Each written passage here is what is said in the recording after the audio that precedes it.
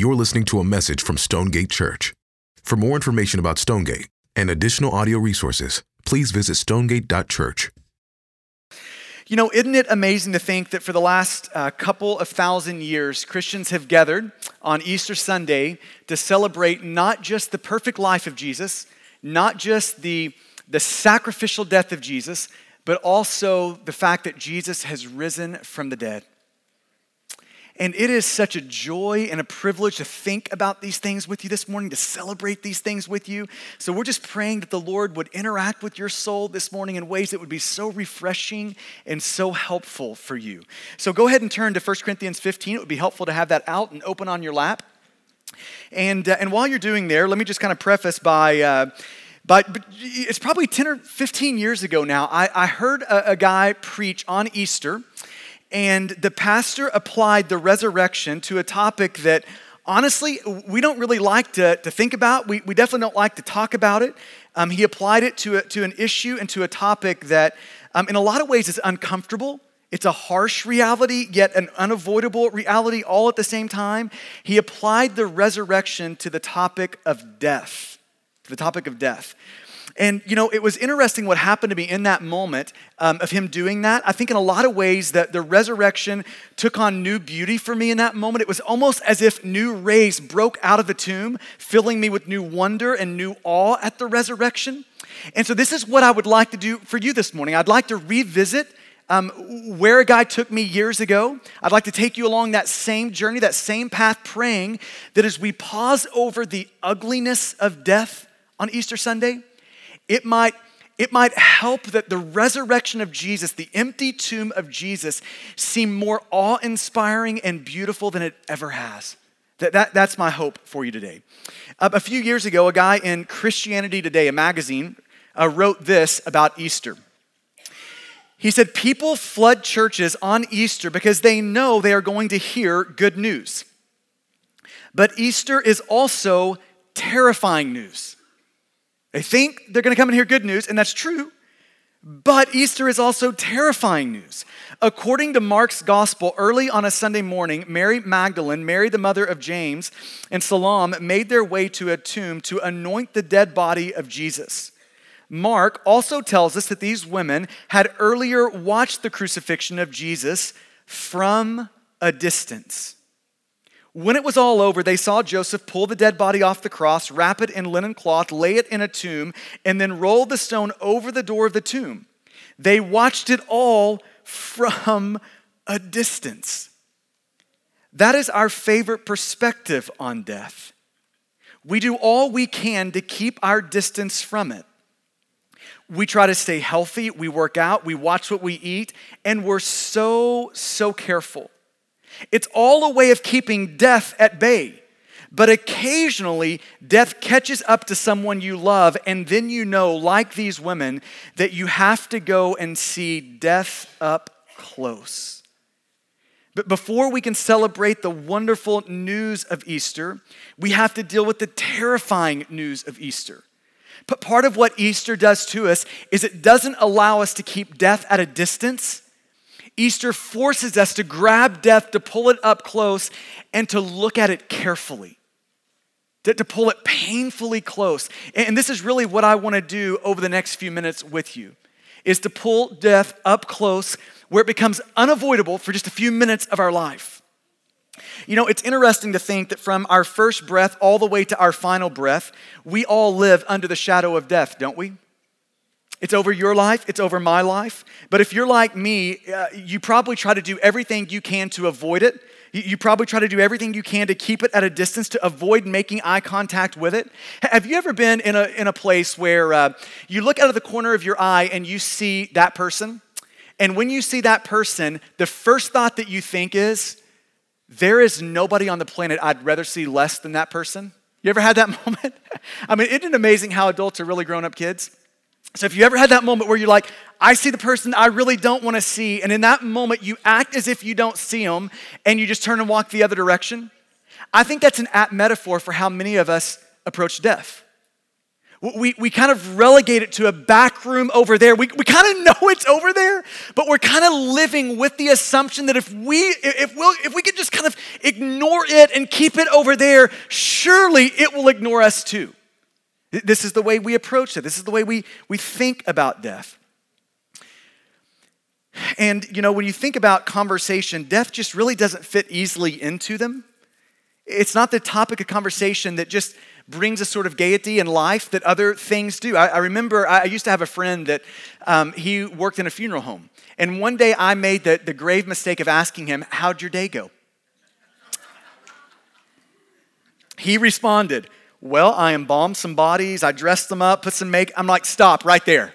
We're done." Note to self, never ask that guy that question again, right? It just doesn't fit real nicely into conversation because death is uncomfortable. It's sobering. It's not easy to talk about, much less even think about. Listen to Charles Spurgeon comment on this. He said, "We admit that we shall all die." I think most of us have a working awareness that that's coming for us at some point in our life. But at the same time, he says this, "We admit that we shall all die, but not so soon as to make it a pressing matter." If we can just ignore death, surely it'll ignore us. We know it's there, but surely it's just going to stay way out there. We admit that we shall die, but not so soon as to make it a pressing matter. We imagine that we are not within measurable distance of the tomb. Even the oldest man gives himself a little longer lease. We live thinking if death can be ignored, it will ignore us. But there's just moments in our life where death invades and we realize it won't ignore us forever. It won't ignore us forever. And it's interesting to think about our culture. We're all influenced by our culture, and we have cultural irony when it comes to death. On one side, we live in a culture of death. Think assisted suicide, think abortion. We could just go on down the list of how we live in a culture of death. So on one side, we live in a culture of death, but we also live within a culture that's in denial of death. That's the irony of our culture. It's a culture of death that's in denial of death. Listen to D.A. Carson, a New Testament scholar, describe this. He says, but there is a cultural factor at work in the Western world that must be squarely faced. Death has become the last taboo. I can write about sex, discuss homosexuality in public, and debate the ethics of abortion, but I must not mention death in civilized company. The modern mood is living life as if death is not waiting for us at the end. Isn't that so true? That in so many ways, if you rewound the clock 100 years, it would be totally normal to talk about death and totally taboo to talk about sex. And now you get into our modern culture and the exact opposite is true. It's totally normal to talk about sex and taboo to talk about death. Now, why is that? I think there's a lot of things you could point to, but it's interesting to think about the difference in our life and how we deal with death now as opposed to 200 years ago. You know where death happened 200 years ago? In the back bedroom of your house. That's where it happened. Chances are your husband or wife was your doctor, your kids were your nurses. There was no hospital, there was no funeral home. Your family watched your last breath. They cared for your body, they dug your grave, they probably laid you in it personally.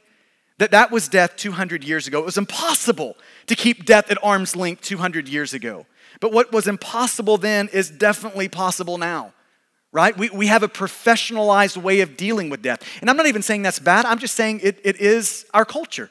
We have a professionalized way at dealing with death.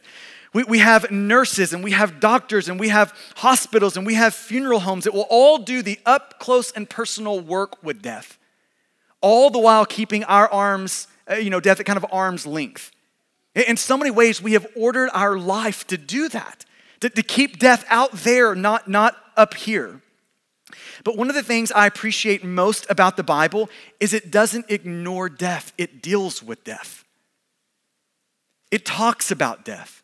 The Bible has a way of bringing us up close and personal to death. You can just guarantee yourself this. If you just open up your Bible to any page, the wind blows it to wherever place it blows it in the Bible, and you start reading on that page, you can guarantee yourself that you are not far from the smell of death, to a reference of death, to a reminder of death. You're not far from that. Death pervades the Bible. It's all throughout the Bible. And I appreciate that about the Bible because it deals with death on one hand. It doesn't avoid it. It doesn't refuse to make eye contact with death. It deals with death. And even more importantly, it informs us about death. It has something to say about death, the origins of death, the reasons for death, the why of death. So why in the Bible is there death? How does the Bible answer that question? Why is there such a thing as death? Here's the Bible's answer. Death is God's just judgment of sin. This is the reason that there is death. Death is God's just judgment of sin. Death is no accident in the Scriptures. According to the Scriptures, death is God's just punishment, his penalty for sin. In that way, death is ordained by God to deal with sin. This is the origins of death, the why of death, the reasons of death. Now, when we're talking about sin, we shouldn't assume that we have a robust biblical understanding of sin. We should test it. We should make sure it's squaring with the Bible. So what is sin? Most people rightly see sin as it's a breaking of God's law. That's a right thing. 1 John 3:4 tells us that sin is lawlessness. Sin is when God says, don't do it, and we do it. Or God says, do it, and we don't do it. That's breaking God's law, and that's sin in the Scriptures. And, if you just need help seeing how prevalent sin is in other people's lives and in your life, just read the Ten Commandments. In part, the Ten Commandments were given to us as a gift from God to help us see what's inside of us, to see how pervasive sin is in the world and in our own hearts. Okay, so sin is, in one sense, breaking of God's law. But at the same time, sin is much bigger and broader than a breaking of God's law. When you get sin down to its roots, now we want to see things down there, and the Bible helps us do that. When we see down there, under the surface, down below the breaking of God's law, what we find is at its root, sin is trying to substitute ourselves for God. At its essence, deep down, sin is an act of treason. It's an act of us looking up at our Creator and saying, we don't want you on that throne, we want to be on that throne. That is the essence and the heart and the root of sin. This is why John Stott says this about sin. He says, the essence of sin is man substituting himself for God. That's at the root level what sin is. J.I. Packer, he says it this way, sin is a spirit of fighting God in order to play God. Fighting God in order to play God. Sin is much bigger than what any of us are doing. It's what we're desiring. And what sin desires is to dethrone God, to rip God off of his throne and for us to sit on that throne. Sin is a ruthless reaching for the rule of God in our life.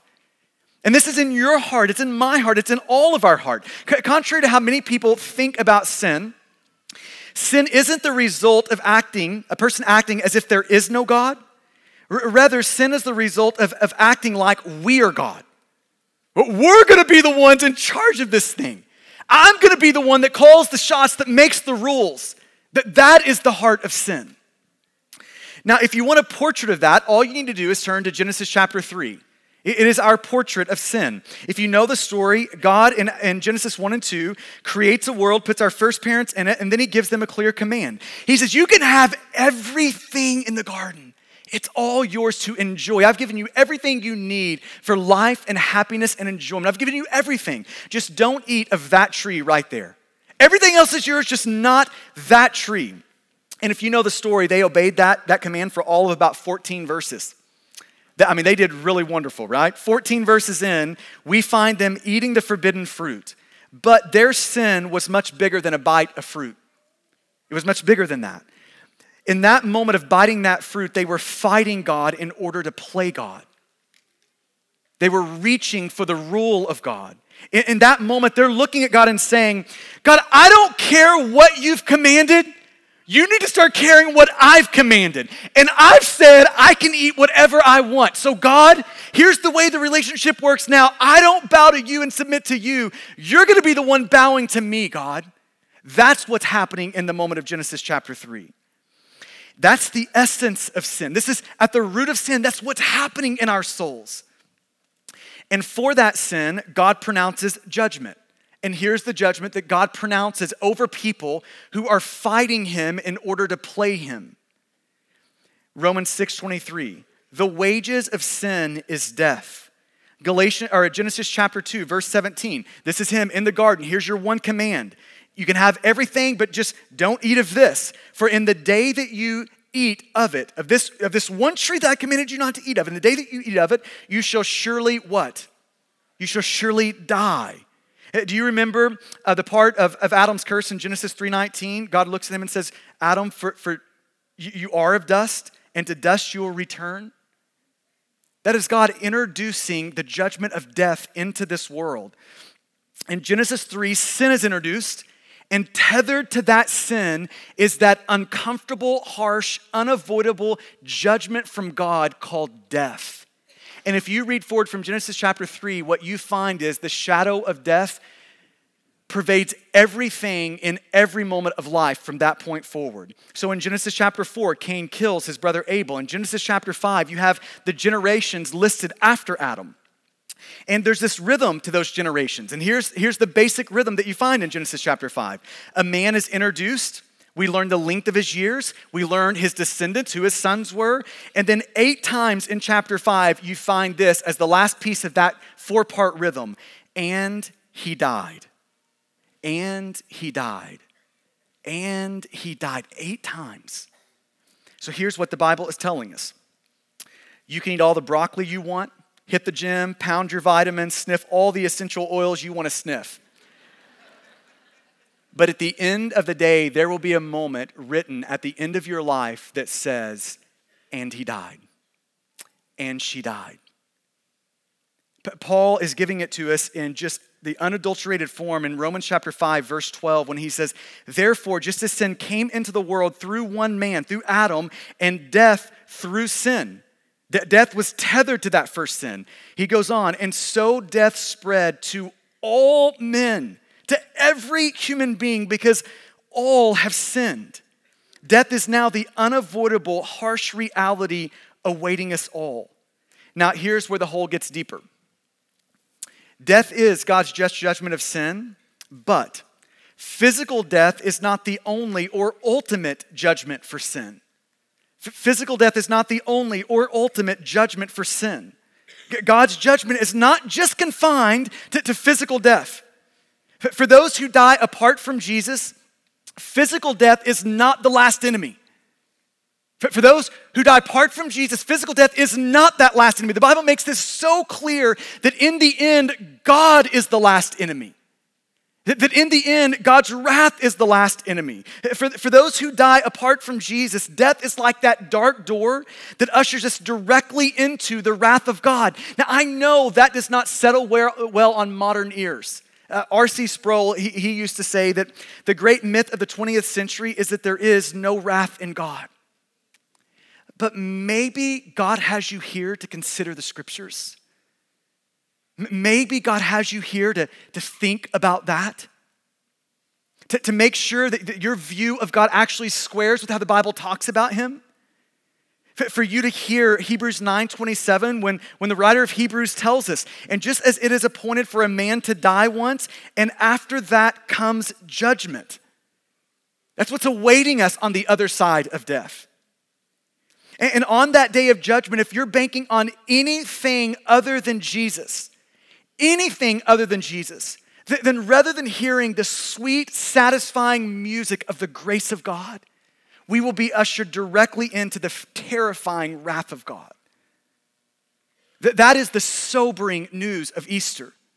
That is the terrifying news of Easter. Yes, death is God's just judgment of sin, but it's not the only judgment. Physical death is not the only or ultimate judgment of sin. There is also a spiritual judgment, a spiritual death awaiting every person outside of Jesus. Now, here's the turn. Here's where I want to take a left turn and move us into 1 Corinthians 15. Because some of you are like, man, did this guy wake up on the wrong side of the bed? Does he know it's Easter? Why would we spend that much time talking about death and what the Bible says about death? Here's the reason. Because Easter is impossible to appreciate until we've contemplated the reason and the results of the resurrection. See, like, there's no way Easter is going to make our heart glad, make it sing and dance and leap for joy until we know what problem the resurrection's actually solving for us. Like what it's actually accomplishing, what it's doing for us. Just like the death of Jesus and just like death in the Bible has these huge ramifications, this huge biblical significance, so does the resurrection of Jesus have this massively huge biblical significance. Now, how would we summarize the biblical significance of the resurrection? Here it is in a single statement. The resurrection is God's gracious solution to death, to sin, and judgment.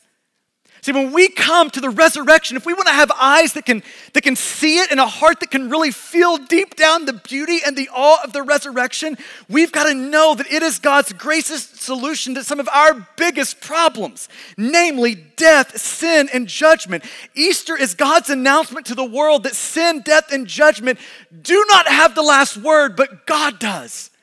It is announcing that to the world. That's what Easter is solving for us. Now, let me just draw out two implications of Easter, of the resurrection from 1 Corinthians 15. Two implications, or just applications of what Paul says Easter accomplishes, what it does for us. 1 Corinthians 15 is the richest chapter in the Bible on the resurrection. We could spend a set of sermons in this chapter. Let me just draw out two implications. Number one, Easter assures us of the forgiveness of sin. Easter assures us of the forgiveness of sin. Think about in your life what you need more than anything else. What you need more than anything else. The Bible's answer to that question of what we need most in life is not a bigger house, a better car, a better job, a job. That's not the Bible's answer to that question. The Bible's answer to that question is what we need more than anything else is the forgiveness of sin. We have no greater need. You have no greater need in your life than to be forgiven of your sin, of you breaking God's law, of you fighting with God in order to play God. You have no greater need than that. Listen to how John Piper describes this. He says it this way: I put this as the basic need and longing of our heart. Because if God holds our sins against us, then there is no hope of anything else from God. The foundation of every other blessing from God is that God won't hold our sins against us. Everything hangs on forgiveness. So, think about your own life. If all have sinned, if all are guilty before God, if all have fought with God in order to be God, if all have reached in just a ruthless way for God's rule in our life, if that's true for us, then what that means is left to ourselves, then we're going to be left in death and condemnation. That's what it means. Left to ourselves, sin will undo us. It will cost us both our physical life and our spiritual life. There's not a human being on this planet who does not need forgiveness more than anything else, who is not in a desperate need of forgiveness. If God holds our sins against us, there is no hope for any of us. But in the resurrection, God announces his gracious provision for our great need. In the resurrection, God is announcing the pathway toward, the means of the forgiveness of sin. This is what he's doing in the resurrection. So look at 1 Corinthians 15. In this chapter, Paul is talking to people who are having a hard time stretching their brain wide enough to take in the fact that Jesus actually came back to life. That they're having a hard time believing that, seeing that. They're just having a hard time with that reality. So Paul goes on and he says, okay, so let's just play that out then. Let's just say for a moment that Jesus didn't raise from the dead. What would that mean for us? He goes on. If Christ wasn't raised from the dead, verse 14, our preaching is in vain. If Christ wasn't raised from the dead, verse 14, your faith is in vain. If Christ wasn't raised from the dead, verse 15, we have misrepresented God. Verse 18, if Christ wasn't raised from the dead have perished. They just are buried in the ground somewhere. Right? Verse 19, if Christ has not been raised from the dead, then Christians of all people on the planet are to be most pitied. But then look at verse 17. He says, and if Christ has not been raised, your faith is futile and you are still in your sins. Now there could be no worse news for a human being to hear than God say, you are still in your sin. There could be no worse news. And Paul is saying if the resurrection of Jesus didn't happen, that's where we're left. If the resurrection of Jesus isn't true, then that's where we are. We are still in our sin. But then look at verse 20. But in fact, Christ has been raised from the dead, the first fruits of those who's fallen asleep. Paul's saying the resurrection, it did happen. Jesus really is alive. The tomb really is empty. That this really is the case. Forgiveness really has been provided. Now what does the resurrection reveal about the forgiveness of sin? What is it showing us about the forgiveness of sin? The resurrection shows us that the Father was satisfied with the Son's sacrifice for your sin and my sin. That the resurrection shows us that the Father approved. He was satisfied with the Son's sacrifice. That the resurrection is, if you will, a stamp of approval upon Jesus' sacrifice. What the cross secured for us, the resurrection assures for us. So what did the cross secure? On the cross, the penalty of our sin bloodied and bruised Jesus. And because of the cross, the perfection of Jesus now blesses us. That was secured for us in the work of Jesus on the cross. On the cross, everything that we deserved, wrath, judgment, death, everything that we deserved, Jesus received. And now because of the cross, everything that Jesus deserves, we receive from God the Father. That's what was secured for us on the cross. And now the resurrection assures us of that. It is God the Father saying yes to that. It's as if God is giving us a receipt for the resurrection, a proof of purchase. It's as if God the Father is saying, take the receipt of the resurrection, put it in your back pocket, and know everything needed to accomplish the forgiveness of your sin has happened. It has happened. It is sure. The resurrection is the final stamp of approval upon the great gospel promise that if we are in Jesus, then we are no longer in our sin. It's the final stamp of approval. Your sins have been forgiven. Easter announces grace to the guilty, God's provision for those who deserve his punishment. That's what Easter is announcing. Now, let me ask you two questions about that. Are you certain that your sins are forgiven? Are you certain about that? You know, that's one of those questions that it really has a way of getting down to the bottom of our life. Because if we get that question wrong, it really doesn't matter what else we get right in life. Are you certain that your sins are forgiven?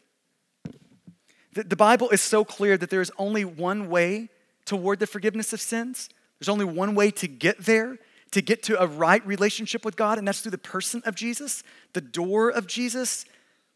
The Bible is over and over sounding that theme of there is one way, and the one way is Jesus. It's through faith in Jesus. And faith is not just a mental agreement about some facts. It's not just saying, you know what, I agree that Jesus came and lived in my place. He died on the cross for my sin. He rose from the dead on the third day. But faith is not less than that, but it is more than that. Faith is taking those facts now invading your soul, landing on your soul and in your soul in such a way where it begins to produce this joyful response in you, where it actually does something to you. It actually produces in you a willingness to turn from your sin, everything that you know disqualifies you before God, and to turn from all of your good deeds, all the things that you think somehow qualify you before God. Faith is the moment where we're stirred up in response to turn from all of that and then to come to God with the empty hands of faith, knowing that the only thing we bring for our salvation is the sin that makes us need it. And we come to God with the empty hands of faith, saying to God the Father, I am trusting in the perfect sacrifice of the Son to make me right with you. And you know what God does in that moment when we do that? When we come humbly like that with empty hands? God the Father says, would you be willing to make a trade? I propose this trade to you. How about I take your sin from you? Would you be so humble as to open up your hands and give me your sin? And then after I take your sin, how about I do this? Would you be so humble as to allow me to give to you the perfect record of Jesus' righteousness? Could we make that trade? Could you be so humble as to do that? And then when we make that trade for all eternity, you'll be a part of my family, and for the rest of eternity, every time I look at you, I won't see you through the remaining sin in your life. I'll see you through the perfection of Jesus. Could we make that trade? I just wonder if you've made that trade with God. Are you certain that your sins are forgiven? Has there been a moment, that decisive moment, where you have crossed that line of faith? If you get this one wrong, it doesn't matter what else you get right. Are your sins forgiven? Question 2, for those who that is true for, your sins are forgiven. Are you grateful that your sins are forgiven? I mean, like this morning, is that putting a song in your soul? Is that giving you reason to sing and dance and leap for joy this morning? I mean, one of the questions I continually ask myself, because I think it's a good question of just general spiritual health, is, am I amazed at the grace of God? Like when I look at me and I know what's in me, I mean, it can be so dark, so quick in me. And when I look at me, the fact that God would love me, that God would rescue me, that God would put me in his family, that is amazing, isn't it? That God would do that for you. That is an amazing thing. Does grace amaze you, or have you lost the wonder of that? The awe of grace. Can your heart easily sing this morning, Amazing Grace? How sweet the sound. Are you certain your sins are forgiven? Are you grateful that your sins are forgiven? And here's the second thing. Not only does Easter assure us of the forgiveness of sin, Easter also announces to us freedom from the fear of death and future wrath. It announces to us the freedom from the fear of death and future wrath. One of the reasons that I think Easter is so popular and so big and such great news is because it addresses, on one side, our most basic need, forgiveness, and our most common fear, death. It addresses both of those two things. I love how Paul Tripp summarizes the story of the Bible. He says it this way: the story of the Bible is the story of God doing the one thing we don't have the ability to do, and that's kill death. That's the story of the Bible. Easter announces to us death has been defanged, and the death of Jesus was the death of death. That's what Easter announces. That we no longer have to be held captive by the fear of death or future wrath. In this way, the resurrection of Jesus really does change everything for a follower of Jesus. It changes not only their life, their life is now seen through a different lens, transformed by the resurrection of Jesus, but it also redefines death for a follower of Jesus. It allows us to see death in a whole new way, a whole different way. How we approach death in our sin is much different than how we approach death forgiven of our sin, right? It's much different. For those in Jesus, the great horror of death, that we're gonna then face the judgment of God.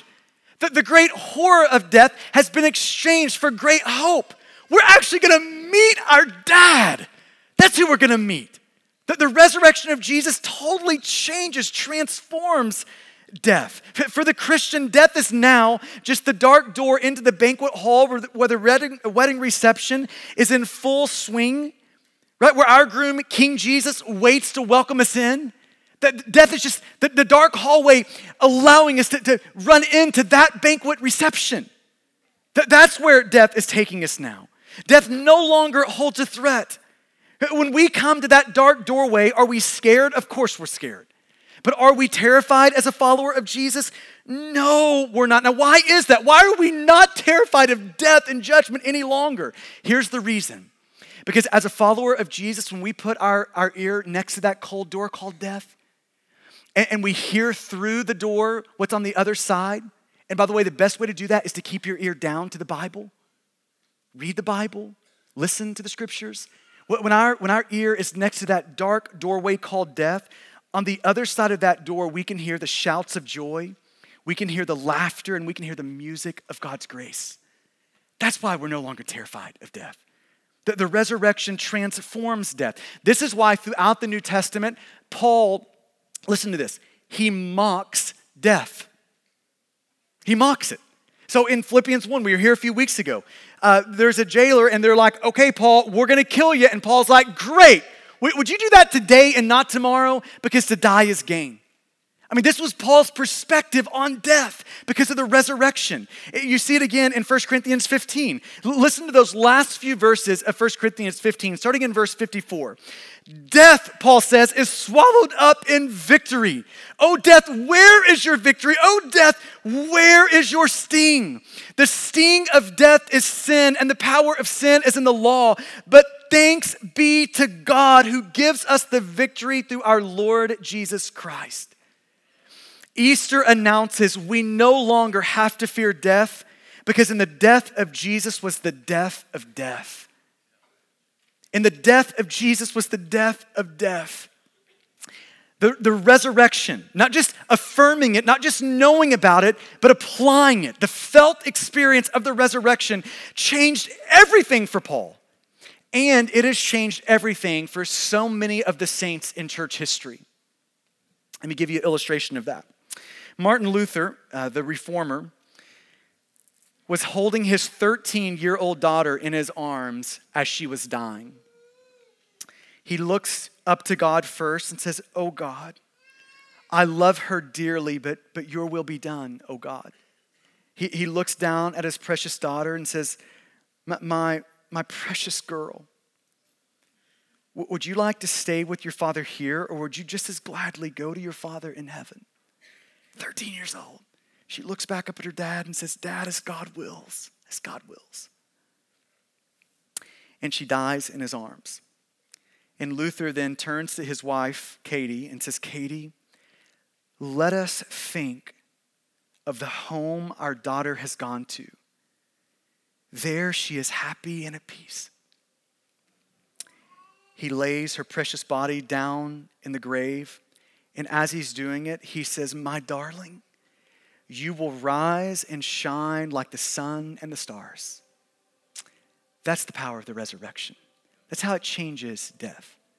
Or maybe my favorite story is of John Paton. John Paton was on his way, he was, by the way, a 19th century missionary. And he was on his way to the cannibalistic island in the South Seas. And at one point, he had friends of his look at him before he left and say, "John, what are you doing? You're going to be eaten by cannibals. Have you lost your mind? You cannot go. Don't do it." He responds back. Without hesitation, Paton replied, "I confess to you that if I can live and die serving my Lord Jesus Christ, it makes no difference to me whether I am eaten by cannibals or by worms. For in the great day of the resurrection, my body will rise as yours in the likeness of our risen Savior." That's the difference the resurrection makes. That's how it transforms death. And Stonegate Church, the next time death comes knocking at your door, allow the resurrection, not just knowing it up here, but knowing it deep down here. Allow the resurrection to transform that moment, to make a difference in that moment. The resurrection in that moment will be announcing to you, your sin has been forgiven. Judgment no longer looms in your life. The party started. Grace, the music of grace is already playing. The resurrection, allow it. Allow the resurrection in that moment. When you can no longer ignore death, allow the resurrection to roar. In 1 Corinthians 15, oh death, where is your victory? Oh death, where is your sting? Thanks be to God who gives us the victory through our Lord Jesus Christ. Amen? Let's pray together.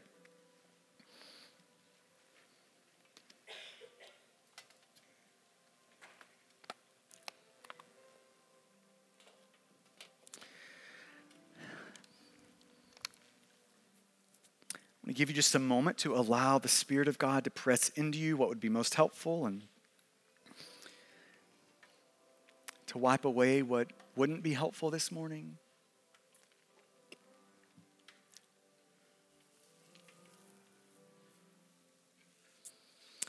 Are you certain that your sins are forgiven?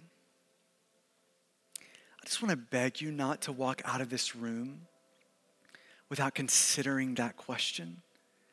Are you certain that your sins are forgiven? It's the deepest, most profound need that we have, the forgiveness of sin.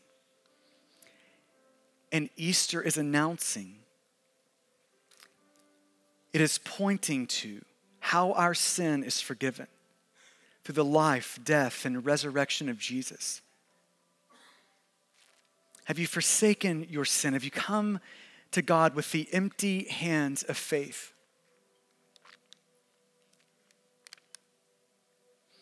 God is so ready and so willing to make the trade with you. I'll take your sin, God says. I'll give you the perfect record of righteousness, his perfect life. I'll give you that in exchange.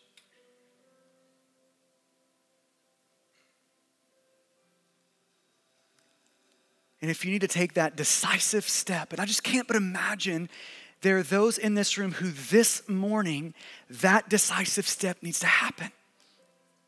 If that's you, just there where you are now, you can pray to God, asking God, I'm throwing my life upon the life of Jesus. Save me, rescue me. God will be so faithful to do that for you.